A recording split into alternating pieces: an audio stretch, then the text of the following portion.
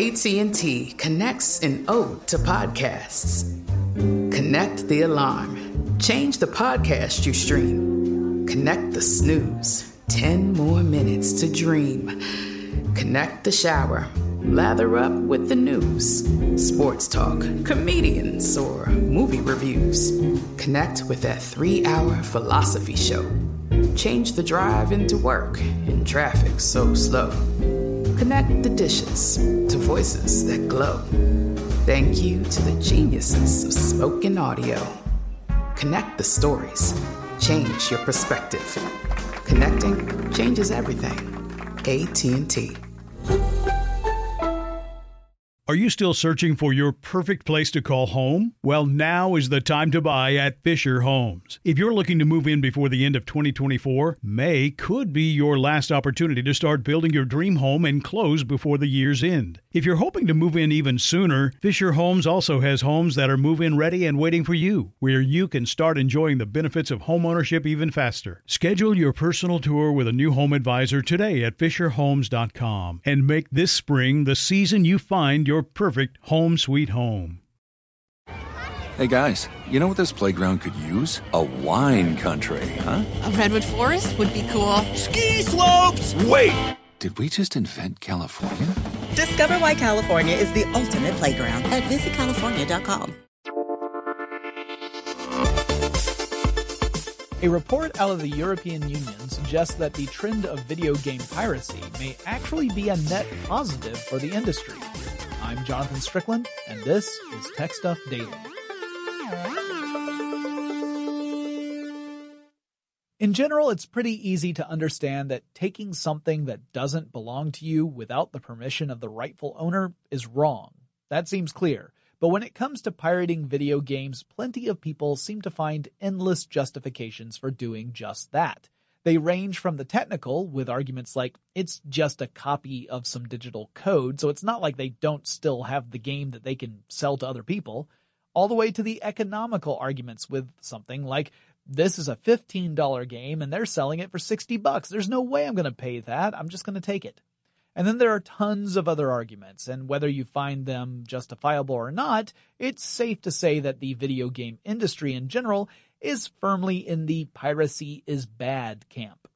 Video game developers and publishers have worked hard to fight against piracy. On the technical side, they have incorporated various strategies to copy protect games. It's called digital rights management, or DRM, but it tends to boil down to some sort of technology-based approach to making sure the game the person launches is in fact a legitimate copy.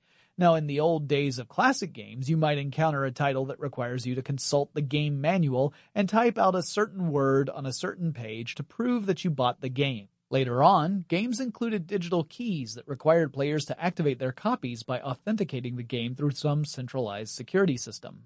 These days, many games require players to have a persistent online connection to verify they are playing a legitimate copy of the game, even if it is a single-player experience. On the legal side, video game companies have hitched their wagons to the efforts from other forms of media to protect intellectual property. In the United States, video game developers rely on copyright laws, such as the Digital Millennium Copyright Act, or DMCA, to provide protections from transgressions against their intellectual property. These companies fight so fiercely in part because technology makes it pretty easy to duplicate and distribute software on a large scale. Peer-to-peer networks and broadband internet speeds take much of the time and effort out of transmitting large data files across systems. There's a virtual army of hackers who make it their mission to crack these protection systems that are connected to games.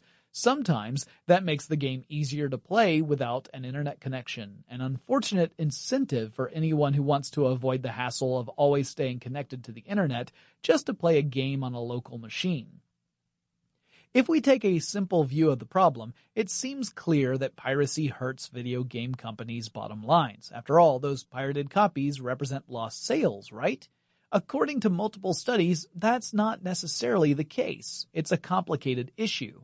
In 2010, the United States Government Accountability Office published a report titled Observations on Efforts to Quantify the Economic Effects of Counterfeit and Pirated Goods. The report explained that estimating the losses from pirated goods is practically impossible, as it requires making assumptions that could be wrong. For example, let's say a video game company has a big title coming out that gamers have been anticipating for a while. Some hacker has managed to infiltrate the game company and made copies of the game's source code, then uploaded that code to a piracy site. About 100,000 people have downloaded the illegal copy. That means the video game company suffers a 100,000 copy shortfall, right?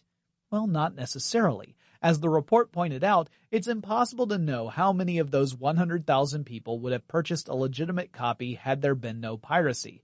It's possible none of them would have, which means the video game company would have suffered no lost sales. It's also possible that some people who downloaded the illegal copy later purchased a legitimate one.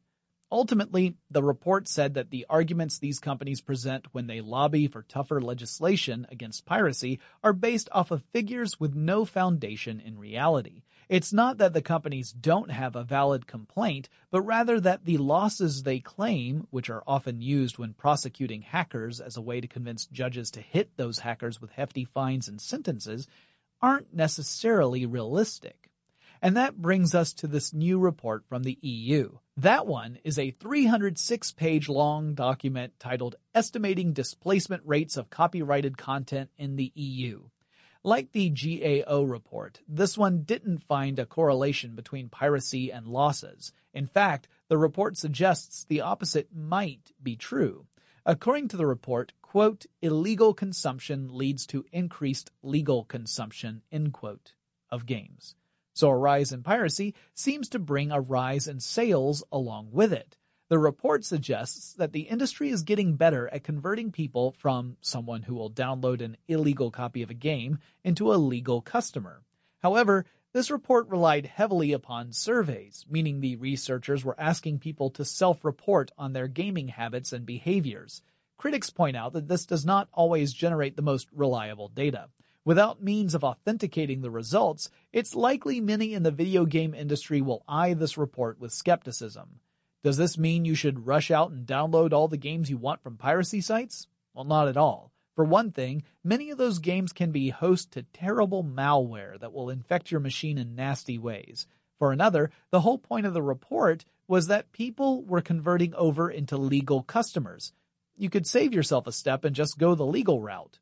My personal philosophy is if a game seems too expensive, I won't buy it. I'll wait for it to go on sale or I'll just skip it entirely. If I think a particular company's approach to DRM is bad, I won't buy that company's products. If enough people do that, it sends a powerful message to the company, which is sure to re-examine its approach to protecting its own intellectual property.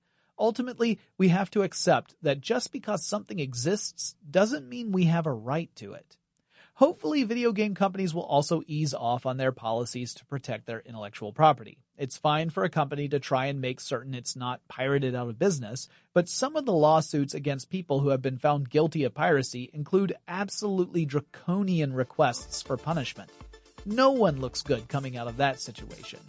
To learn more about intellectual property, digital rights management, or something fun like video games, be sure to subscribe to Tech Stuff. In that podcast, I explore topics like these in much greater detail. That's all from me for now. See you next time.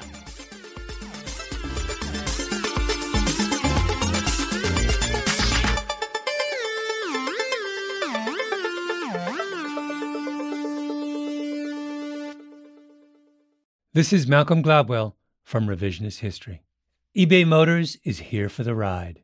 With some elbow grease, fresh installs, and a whole lot of love, you transformed 100,000 miles and a body full of rust into a drive that's all your own. Brake kits, LED headlights, whatever you need, eBay Motors has it. And with eBay Guaranteed Fit, it's guaranteed to fit your ride the first time, every time, or your money back.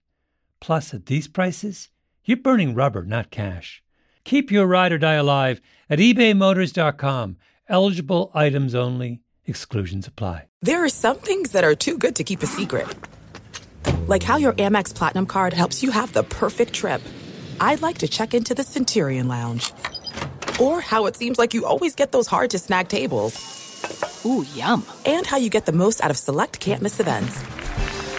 With access to the Centurion Lounge, Resi Priority Notified, and Amex card member benefits at select events, you'll have to share. That's the powerful backing of American Express. Terms apply. Learn more at americanexpress.com/withAmex. Are you still searching for your perfect place to call home? Well, now is the time to buy at Fisher Homes. If you're looking to move in before the end of 2024, May could be your last opportunity to start building your dream home and close before the year's end. If you're hoping to move in even sooner, Fisher Homes also has homes that are move-in ready and waiting for you, where you can start enjoying the benefits of homeownership even faster. Schedule your personal tour with a new home advisor today at FisherHomes.com and make this spring the season you find your perfect home sweet home.